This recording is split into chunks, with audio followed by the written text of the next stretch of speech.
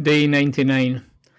My first acquaintance with the number 99 was through the eponymous ice cream created by sticking a chocolate flake into a vanilla cone.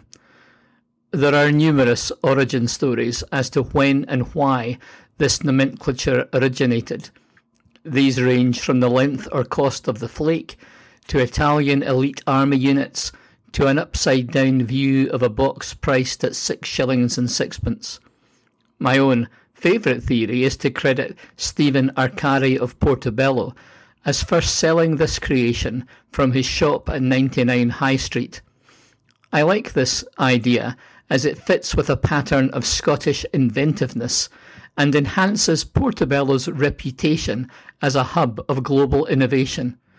But the likelihood of a marketing idea going viral in 1922 probably raises some questions. 99 is an interesting number. It's the last number before 100, and it is this proximity that underpins its allure. 100 is an achievement number. In cricket, it is an honour. In the UK, it is a birthday marked by a greeting from the Queen. For a company, event or battle, it celebrates a significant anniversary. It is the basis of percentages, and 100 means it is finished. There is a tape at the end of the sprint. Bubbles burst as the water boils. 100 is a destination, and 99 means we're nearly there. In ancient times, most people could not count beyond 100, and didn't really need to, so 100 meant plenty. The rabbits in Watership Down had a similar idea with a closer horizon. They could only count to 4 because of the number of claws on their paws. Any greater number than this is rare, which means a lot or 1,000.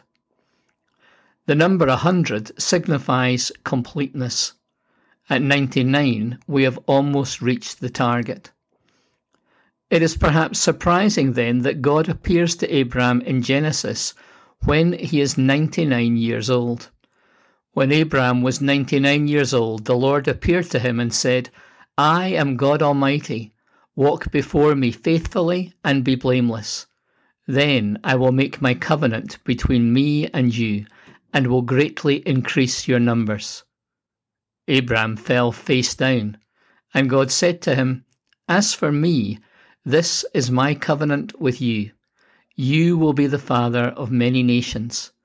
No longer will you be called Abram. Your name will be Abraham, for I have made you a father of many nations." It's been 24 years since Abraham followed God's call and left Haran.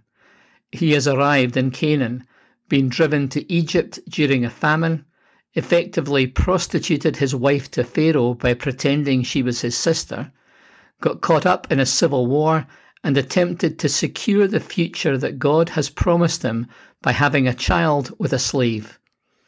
He might have thought that his life was winding down, and that God had finished with him. But God comes and speaks to him when he is 99. This encounter establishes a new covenant, gives Abraham a new name, and renews the promise of fruitfulness. This new identity and pledge is not just for Abraham, but also for his wife. The blessing is for her, and the promised offspring will be theirs. God also said to Abraham, "As for Sarai, your wife, you are no longer to call her Sarai. Her name will be Sarah. I will bless her, and will surely give you a son by her. I will bless her, so that she will be the mother of nations. Kings of peoples will come from her." The Lord comes to this couple when they are old. They have a checkered history between them of faith and deceit. They have followed God's call, but schemed to guarantee their safety and secure their own future by their own efforts. Abraham laughs at the thought that this decrepit couple will have children, and asks instead for a blessing on his current son. God listens and does bless Ishmael, but affirms that what he has promised will come true, and that Sarah will give birth to Isaac. It is easy when we are marking time to wait for the process to finish. We become transfixed by the download status bar or paralysed by the countdown clock. There is a real temptation for us to while away the last part of a season, a job, or even our lives. Most of us get to a place where we can begin to coast. We have put in the hard yards to get up the hill, and now we can freewheel the final stretch. We can hold on to what we've got and think it doesn't matter if we make it or not, especially if we feel we are well over halfway there. The Lord does a remarkable new thing in and through this couple when, humanly speaking, they are past it and have settled on what they believe is the most they can hope for. God brings them more, and what will happen in the last stage of their lives will have the greatest significance. We continue to live in an ageist society where the assumption is that more of value will be achieved by the young. We forget that many people through history have achieved their most notable achievements later in life. Tolkien was 62 when the first volume of Lord of the Rings was published, which was 2 years younger than Laura Ingalls Wilder wrote her first Little House book at 64. Colonel Saunders founded KFC aged 65. Nelson Mandela was 76 when he became President of South Africa after 30 years in prison. And more recently, Captain Tom Moore became a national hero in the UK, fundraising over £30 million for the health service, doing laps of his house to celebrate his 100th birthday. And yes, he started this venture when he was 99. The other place the number 99 occurs in the Bible is when Jesus tells a story about a shepherd. Luke records it this way. Suppose one of you has 100 sheep and loses one of them. Doesn't he leave the 99 in the open country and go after the lost sheep until he finds it? And when he finds it, he joyfully puts it on his shoulders and goes home. Then he calls his friends and neighbours together and says, "Rejoice with me. I have found my lost sheep." I tell you that in the same way, there will be more rejoicing in heaven over one sinner who repents than over 99 righteous persons who do not need to repent. Again, the 99 represents that something is missing. When the flock is 100, there are plenty, but the loss of one takes it back below the margin. There is great rejoicing when the lost sheep is found and brought back. The explanation of the parable is that God is concerned with lost people and rejoices to bring them home.